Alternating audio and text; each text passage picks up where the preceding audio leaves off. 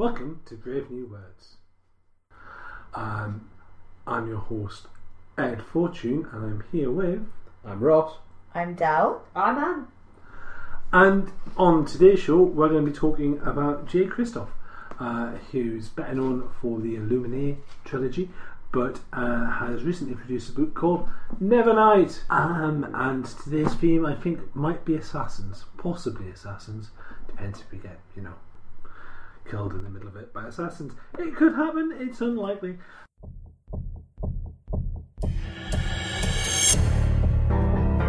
Across the world, the real alternative.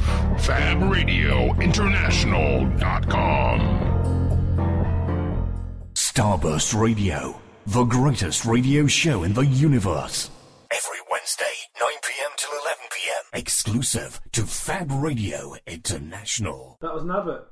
What a lovely advert. Good advert, I liked it. Indeed. I will buy what it told me to. Starburst Magazine. So, Brave New Words is brought to you, of course, by Starburst Magazine. And you can also read the column, Brave New Words, in Starburst Magazine every month. You can get Starburst Magazine pretty much where all good magazines are sold. You can also listen to us via the Starburst website, and you can also find us on the Wonky Spanner website. Thank you very much to the guys at Wonky Spanner for sorting us out on the application Stitcher, so you too can grab it via Android if you need to. If you're a fan of the show, please comment on iTunes. If you use iTunes, it really does help us out, and it lets us do more exciting things and maybe even get more people to listen to the show.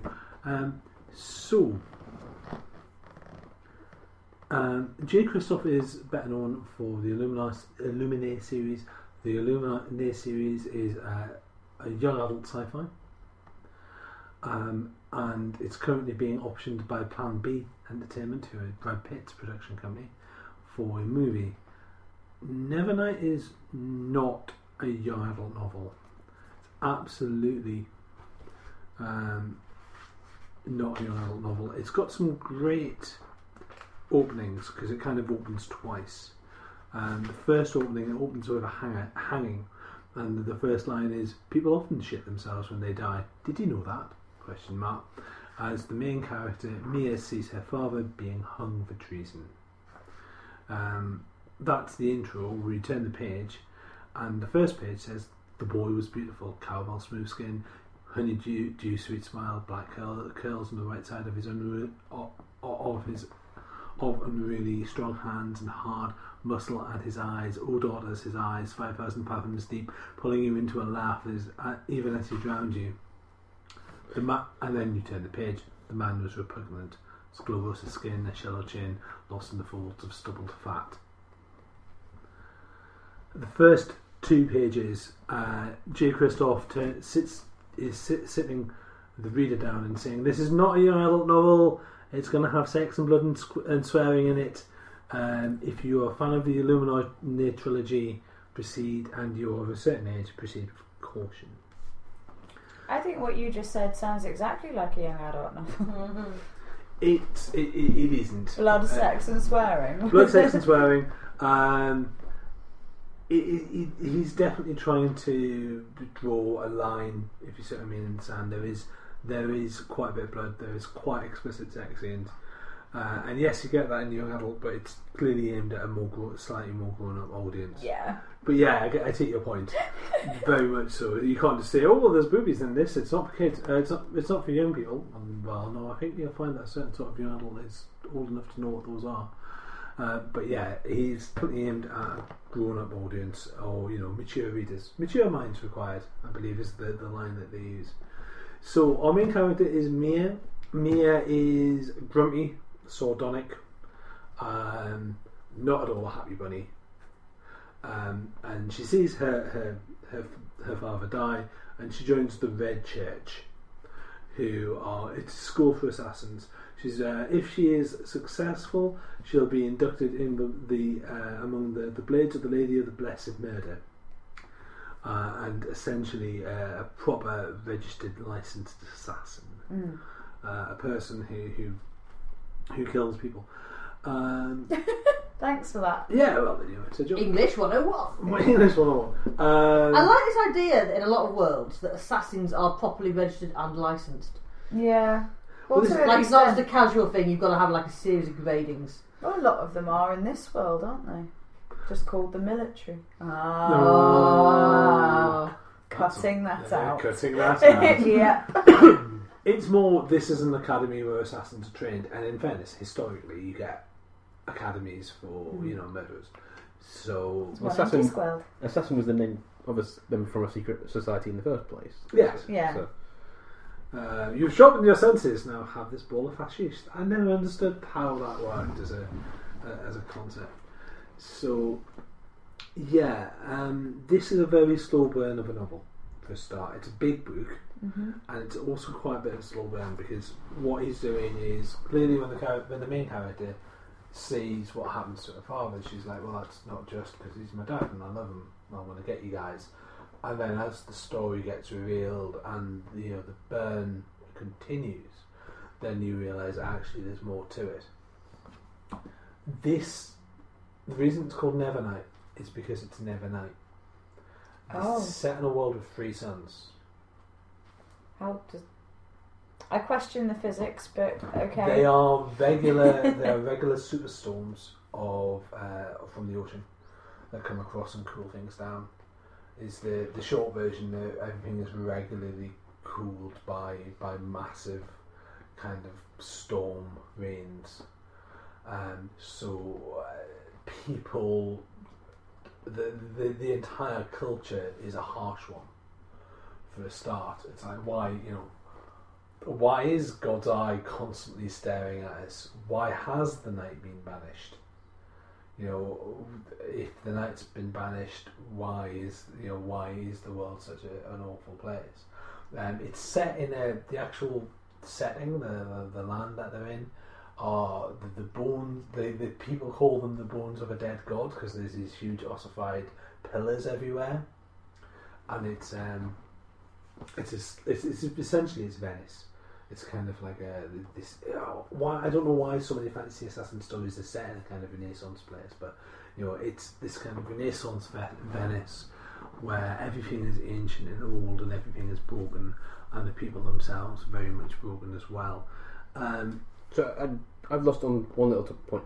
You've got a world with 3 suns, but they remember there being night.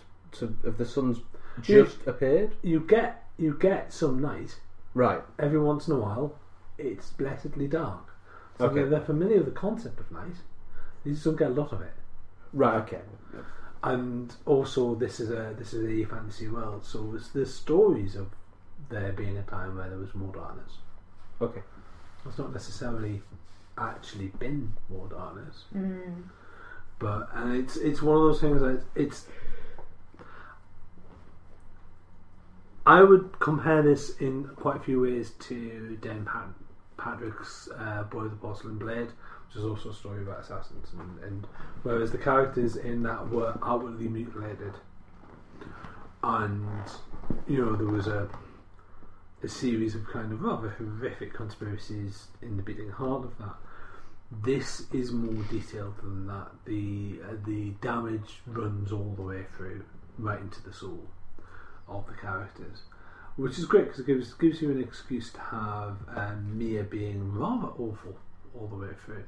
The language itself is evocative. It's very prettily written all the way through. And obviously we're gonna have to make 2 sets of comparisons here. Is Mia anything like Arya from George R. R. Martin's Game of Thrones? Sort of. You have a mystical assassin woman. I think Mia would probably kick Arya's arse up and down the streets of some sort of Swedish city quite readily, and be certainly more willing to murder more quickly. And also probably, she's an assassin that lives in a world of constant sunlight. She's quite good at sneaking up at people. That's a hard skill to pick up. Is it, as a storytelling, anything like Robin Hobb's Assassin's Apprentice? Nothing's like Robin Hobb's Assassin's Apprentice. If you want to read more Robin Hobb, read more Robin Hobb. Is it firmly inspired by that? Yes. Is the character's perspective the critical point, and is the unreliable narrator being really unreliable a critical point? Yeah, absolutely. Totally unreliable narrator here. Not only unreliable, but more than a little bit crazy. So yeah, and that really works. That really draws you in as well. The fighting's quite good. The theme is quite good. The world is substantially catalogued. There's footnotes. It's got footnotes. Oh, we like footnotes. He explains. You don't get enough fiction books with footnotes.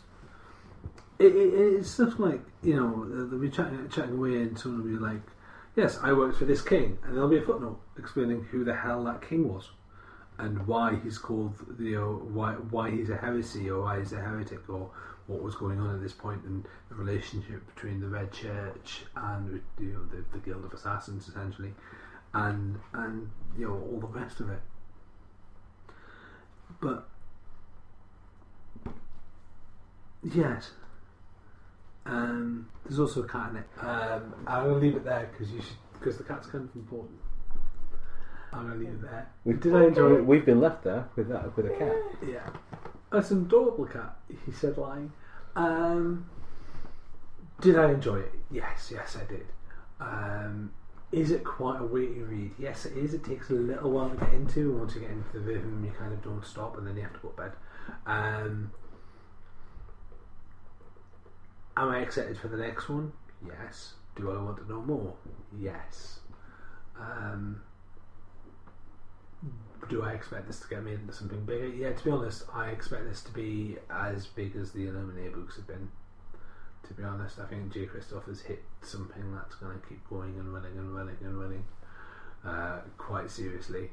And I would be very unsurprised if I don't see much more comparisons to other big name authors. I think this is where J. Christoph, who's already quite a big name, steps up onto that next level. I definitely think he's on the winner here. Do I have any clue as to why Australians keep wanting to kill gods? No idea, but they do. They do. There's 17 shows there. Well, why Australians want to kill their gods? Yeah. It's an interesting thing because this book starts with a dead god. Ben Peake's Godless, oddly enough, has dead gods in it, but there's an awful lot of Australian fantasy where it seems that the desert is clearly an inspiration and the heat is clearly an inspiration. This idea that God has abandoned them, or not so much abandoned them but doesn't care anymore, is definitely... I've just watched an Australian drama series, which about 4 episodes, and about half of who, as a British person, is sitting there going, what is happening with your relationship with people and excellence and champions and building people up and then just almost abandoning them. But we could talk about that for quite some time, but let's not do that now. Okay, so let's listen to another advert. Don't be alarmed. It's only a laser sword fight. Don't be scared. It's only the Death Star destroying another world. Relax. It's only a movie, and it's all for fun. Director George Lucas and 20th Century Fox present Star Wars. Rated PG. Parental guidance suggested. So then, we mentioned briefly, very, very briefly, that the Discworld novels have their own take on assassins. Yeah, the Assassin's Guild in Ankh-Morpork. Which is right next door to the Crime Guild, if memory serves. Yeah, it is indeed. Just a wall in between them. It's almost as if, one's horrible, sinister, and implacable, and the other is a guild of assassins. Yeah. That's inevitable, really. We couldn't resist making that joke. I think the first time we meet the Assassin's Guild is in Pyramids. I want to say yes. Well, he gets pushed off a building and then has to stop himself being Yes. pushed off a building. He does the emergency stop, but it's called an emergency drop test. It's weird, isn't it, that we kind of glorify murderers. And even Terry Pratchett, who's this great parody writer, great kind of humanitarian voice of fantasy, put assassins in his work. It's like we can't not have a fantasy world without murderers. I don't know if... Because I know in Men at Arms, they're actually like part of the plot point, aren't they? Like the Assassin's Guild is actually really important. I don't know if I would say that it's necessarily glorifying them. I think it's... And I don't even necessarily think that in Pratchett's terms he's saying that they're necessary, but I think it's an acknowledgement of the fact that people will always use them. They'll always have a place. There's always going to be those people that think that, yeah, an assassination is the easiest option around what we do. And obviously Terry Pratchett doesn't shirk away from the fact that there are dark people and dark trades. It's also, I mean, traditionally assassins are seen as that kind of ultimate political tool. Yeah. And is it Nightwatch? Terry Pratchett's Nightwatch? Which is the Les Mis inspired one. Where we have a young Vetinari who will eventually become the patrician of the city. Walk into a room, and the legend is that this man was murdered in front of a crowded room and there were hundreds of people in this crowded room, and he was right in the middle of them, and somehow the Assassin's Guild killed him. And of course the line of course is that everyone just turns their back because they want this man dead so badly that they allow someone to just walk straight into the hall, slit the guy's throat and leave. And that's in a Terry Pratchett novel, and that's pretty dark. But that's a good description of the hatred the city has for this particular. I can't remember the crazy patrician's called, but he's a terror, and he's caused massive amounts of death through his incompetence and vanity.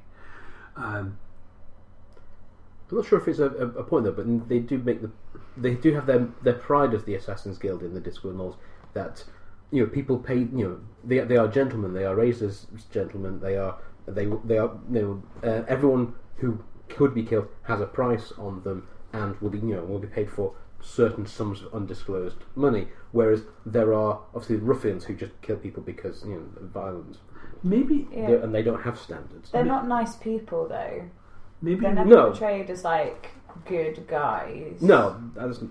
There's just you're right. There's like a pride there, and it's maybe we have assassins in fantasy novels because fantasy novels are meant to be at some level exciting, and you kind of want to, if you've got a king now or a queen now, if you've got kings and queens warring against each other, what you want is politics. You've got to have politics because kings and queens hate each other, so you've got to have politics.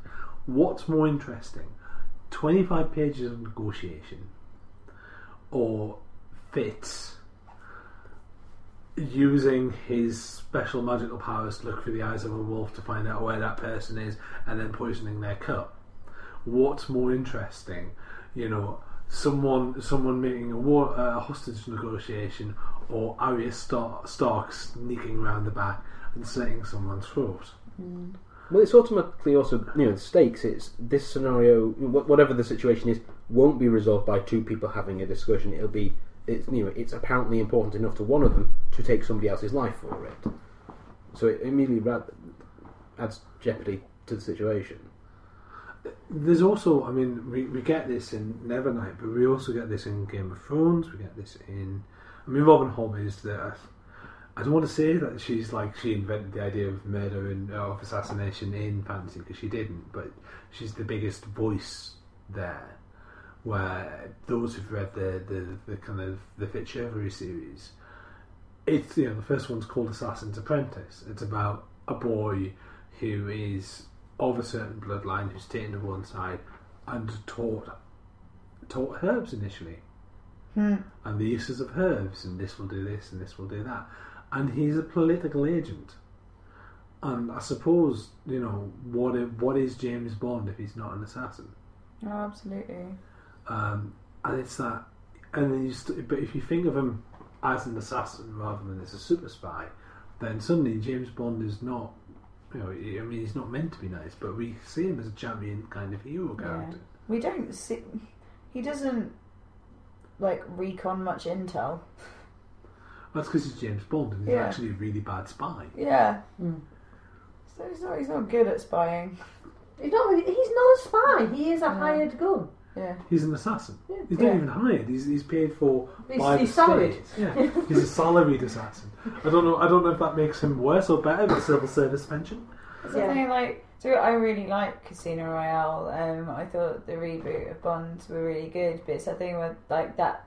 Your second kill will be like, obviously your first kill is difficult. Your second kill will be easier. I just sat there thinking like, why would that be automatically be something you trained in as a spy? Like, it's not. should I just be like stealth? Stealth is what we're going to talk about, and lying. It is one of the few Bond films that actually has him handling another informer on the scene, though, because I think it starts off with, somebody else is listening into the actual conversation, and he's actually supervising it as an agent would. But in the Fleming novels, he's a complete mess. I mean, Bond is... He's pretty much a mess in most of the recent films. Bond is not... he's not pretty. He's a raw thug. And he looks like a raw thug. And he just wanders into the room and goes, "Hi, I'm the assassin. Hi, I'm here to take you all out." You know, he doesn't do the stealth thing. There's on the flip side, there is a lovely setting called The Legend of the Five Rings, which is a series of books, series of fantasy novels, series of various bits and pieces, and mostly a tabletop role-playing game. And it's an Oriental setting, essentially. It's meant to be like a fantasy suite, or it's got samurai in it. And you sit there and you're looking through all this, and it's like, well, where are the ninja? And then the first time someone goes, "Oh, the ninja," the response is, "Ah." And where the ninja are is, what they've done is they've set up a kind of legend of ninja.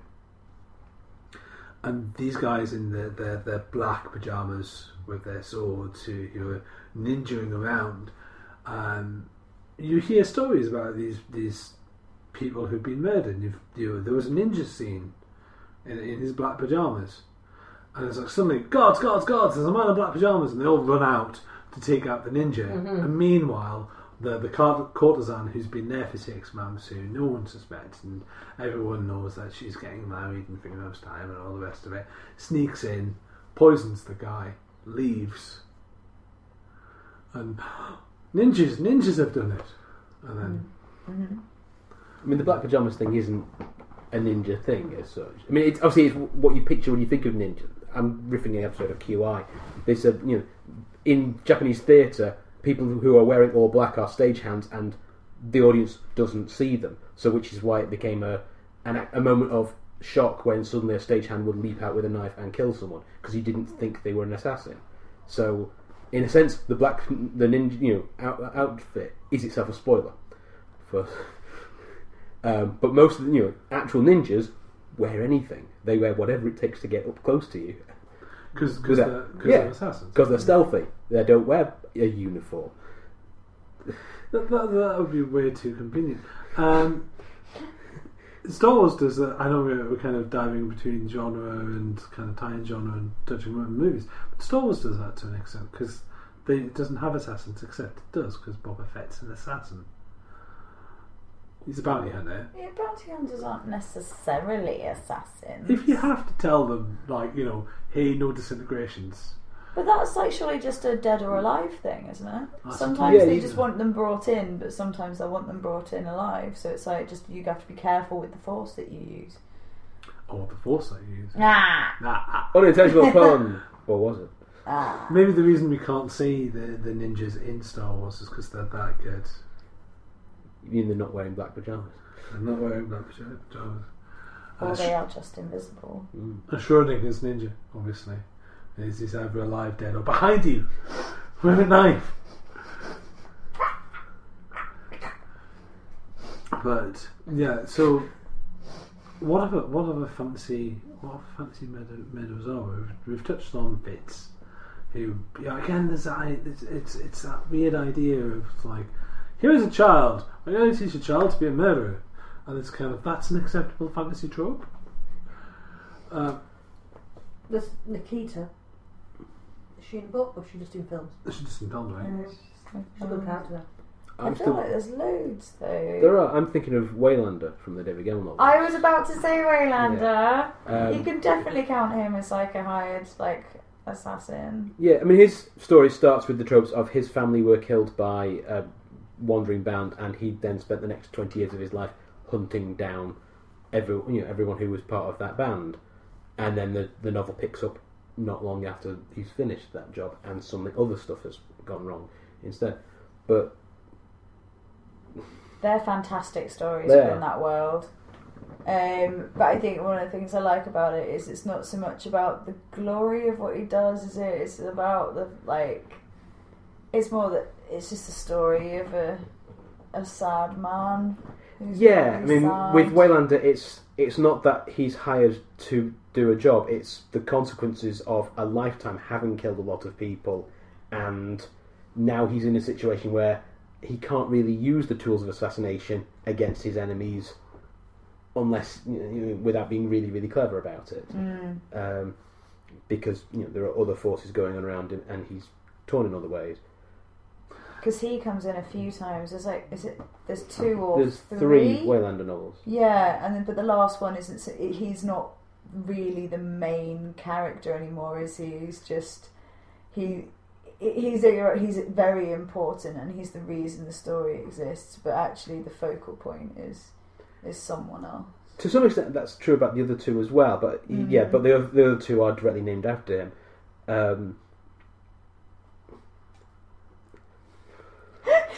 Reach for a point. But yeah, I mean, in a sense, in all three of them, he's a retired assassin. Yeah. And how recently depends on which book you've just reading, but he's not immediately engaged. He has these tricks. You know that if you do know who he is and you do cross him, you are going to pay for it. But it becomes entirely because he needs you dead, not because he has been paid to kill you. So he's not, in that sense, not a professional assassin. He's now just a retired. Amateur's the wrong word. Enthusiast is also the wrong word. But given the option left to his own devices, he wouldn't. He's the fire that would go out left to its own devices. But if you decide to engage him, and decide to hunt him down and kill him, you're the one who's going to be on the receiving end. I think there's some very specific fantasy tropes of, and definitely the old and naked assassin who doesn't want to use his abilities is one that I've read a few times. Yeah, Druss from again David Gemmell. You've got Conan and Pratchett. There's loads of things like that. Well, it's like I mean not so much Conan because Conan will just turn up and kill you, but but they're still ultimately people that didn't start as assassins, but actually then people are like, can you just come and win this battle for me? But while you're there, can you just Yeah, people who are ashamed of the fact that they're really, really good at this thing. They probably don't want to be that good at. I accidentally got really good at it, and now it's the only thing people want me to do. Well, I mean, I'm just thinking about it. Ian M. Banks, of course, in his culture novels, he has a bunch of different people who you could argue, are assassins. Use of weapons is all about one person who is very good at killing. And that's only really his only skill. You stop and think about it, because Blue has that as well, where they've been, the main character has pretty much informed over the concept of being able to fit in and adapt and murder. And the thing with Ian Banks' culture novels is most of the society, 99.9999% is perfect. There is never any conflict within the culture. The culture is fine. It's only when the culture has to interact with other cultures and other societies that they have a problem, and every once in a while they have to send someone in to do the unthinkable. And it's those characters that are the most interesting. But on the other hand, they're abhorrent murderers, and we shouldn't really be celebrating them, but we are. We kind of, I don't know, it's same with the Dan Patrick novels. The characters in there are trained killers. And yet we're like, yay, Arya Stark. We all cheer Arya Stark in George R. R. Martin's book. We're all like, you go girl. It's like, no, actually, what she's about to do is commit a series of political murders. We don't particularly like those people, but still, she's a horrific murderer and a member of a cult. But cheerful. Yeah, themes that keep coming up though, isn't it? Like, I just started thinking of Garak from Deep Space Nine, but technically not an assassin at the moment, but an interesting character because of that implication that he might have been. There is a whole thing with strong female characters who commit horrible murders. Mm-hmm. Hunger Games. I know it's not assassination, but that is a strong female character murdering a lot of people. But even outside of that, yeah, there are strong female assassins. Well, we have a list of characters here with the Bride, Peggy Carter. I have in front of me Lada Drakkle. People will remember this from our Judge the Book by its Cover podcast, and we read it recently. We quite liked it. I quite like Dandi Darkin, yes. It's fitting in well, I think. Although this isn't so much. It's definitely someone who's willing to kill. Lada is not, but Lada isn't an assassin. She's someone who's far more under the threat of assassination most of the time. But she's because she's trapped in that kill or be killed thing. She has a flexible attitude to murder. Yeah, she has the moments where she has to decide not to kill someone. So that's flexible, right? Yeah, like a willingness to commit acts of horrendous violence. It's kind of like an interesting take. Is how willing is your character to go? And I suppose that's why you have the Murder Academy kind of trope, where it's like, well, this person has been encouraged to do the abominable and do the impossible. But then on the other hand, I suppose one of the ways that you stop making the character as awful is, and it's touched on in Nevernight, is you make the targets awful. I mean, we're cheering on Arya Stark because she's going to, she's probably going to go and kill Cersei, and Cersei is horrible. And it's that kind of, it's that let's kill Hitler. Yeah. The Doctor Who episode. Let's kill Hitler. Why not? No one's going to suddenly be like, no, you can't. Royal Society for the Protection of Fascists. It's not a thing. But Paradox is in time. The Wolf by Wolf by Ryan Grodan, that I've discussed previously on when we were the Bookworm.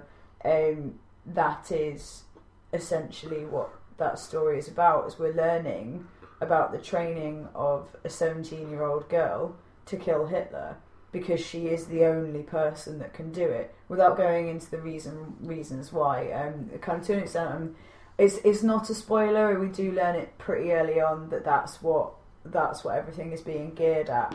But it is that moment where you're like, this is horrible. She's 17 and she's being trained to kill a person, but because of how awful the person that is being assassinated is, that becomes the lesser evil. But there is there's a doctrination in there as well, though, which I think also removes that a little bit. So it's much like, but things will be worse if we didn't do this horrible thing. But, and don't get me wrong, it's not what happens in Wolf by Wolf. She has her own motivations for wanting to kill Hitler, and I think most people probably would. But in some of these stories, we do see the manipulations of trying to get people to that point where they feel motivated enough to do it themselves, like a dehumanising. Is that problematic as well? That it's very often young girls who are being led down that path. It's one of those things, isn't it? Is the most famous assassin fantasy story is about a guy written by a woman, but Robin Hobb and the Assassin series. But thinking about it, guys tend to write women as assassins. It's that femme fatale thing, there's a whole isn't it? thing going on there, isn't there? It's Is that for visuals? Is that a silhouette?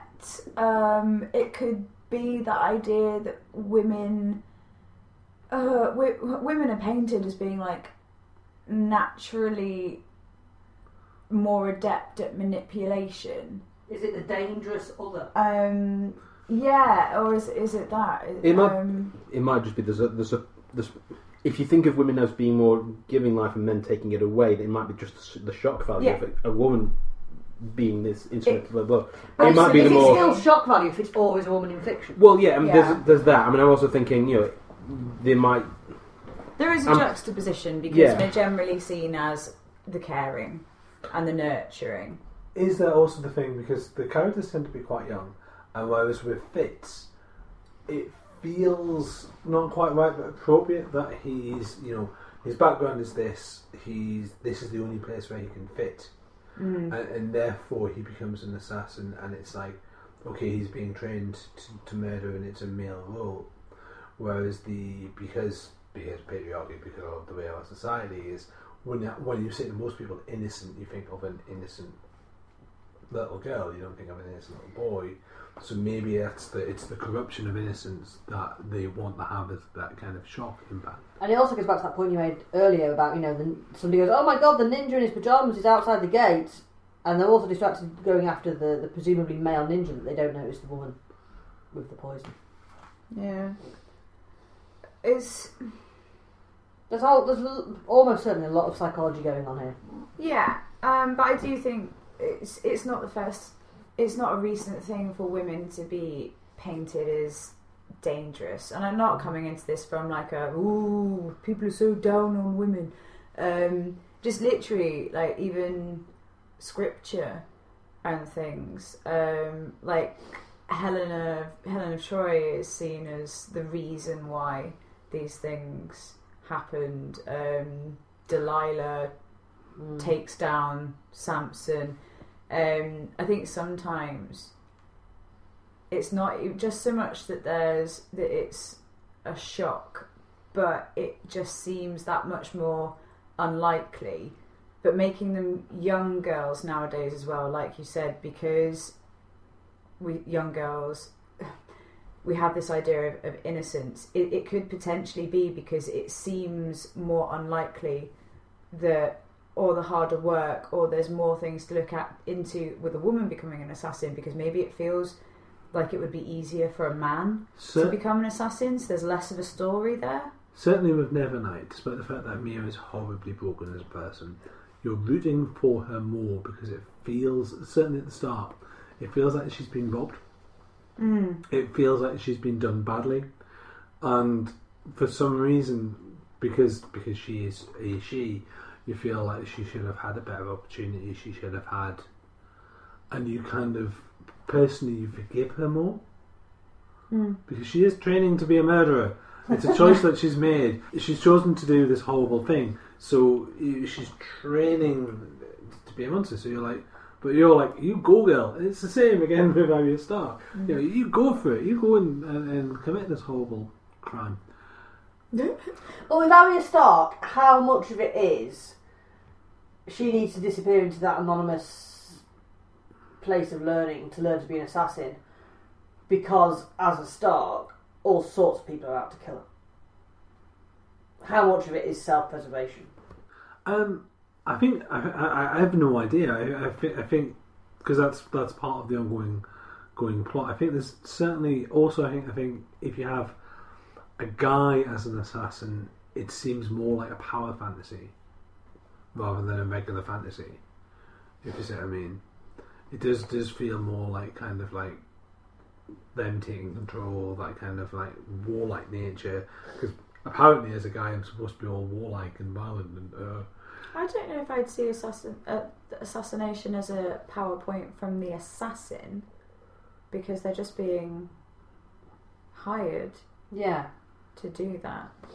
But it's not like a serial killing murderer where they've chosen their victims themselves. But they have that Liam Neeson style ability to do a rant of saying, I don't have much money, but I have certain skills that can make your life very uncomfortable. They can do that whole. You've got that element where they've got all of these amazing abilities. So it's like Jason Bourne, James Bond, these sort of they're all seen as incredibly strong, incredibly powerful killing machines. And maybe really, if you want to tell a strong story about assassins, what you want is to empathise with the murderer, and in order to empathise with the murderer, the thing we need to take away is the fact that they're a murderer, because that's a part. The Fitzchivalry stories. He gets into all sorts of scrapes and he has to kill people, but they're seen as an adventure, as part of the adventure that he's on, and part of the story that he's on. And he has these immediate regrets, and that's part of the genius of Robin Hobb's writing, is that he has these immediate regrets and that he always weighs the balance. The character we haven't touched on at all that we should have is Black Widow. Black Widow, Elektra. The red in her ledger, which is a wonderful. Thank you, Josh, for reading. But it's some of the comic writers and Richard Morgan has touched on that as well, on the idea that as an assassin she has this debt, which is why she's currently trying to stab space aliens in the face to save the world. And it's an interesting kind of view. Can you balance that? Is it possible? I think one of the things with Black Widow as well is that she's not portrayed as primarily an assassin, is she? She's essentially, as awful as it sounds, quite often, more often than not, used as a clever sex worker who can get people to tell her their secrets. There's a manipulation in that. But yeah, from that, she does have to kill people. She's not necessarily sent in just to do the killing. She's more of like an intel kind of gatherer. But I think... And she has had brutally horrible things done to her. So, yes, if you disagree with any of these points, please send an email to us. Do not send an assassin. We'll send them back. Send us stamped addressed envelopes. If you send an assassin, please send them with a self-addressed stamped envelope and a bag, so we can put, so we can give them a cake as well. Obviously, we wouldn't do anything awful. So, cake is a lie. No, don't tell them that. But I was promised cake. No, it's fine because the cake's not a lie. Is that a lie? No, there's cake. Are we now in lieception? Oh, who knows? Shall we go and have some cake? Yes. Yeah. And on that note, it's goodbye from me. It's goodbye from me. It's goodbye from me. And it's goodbye from me.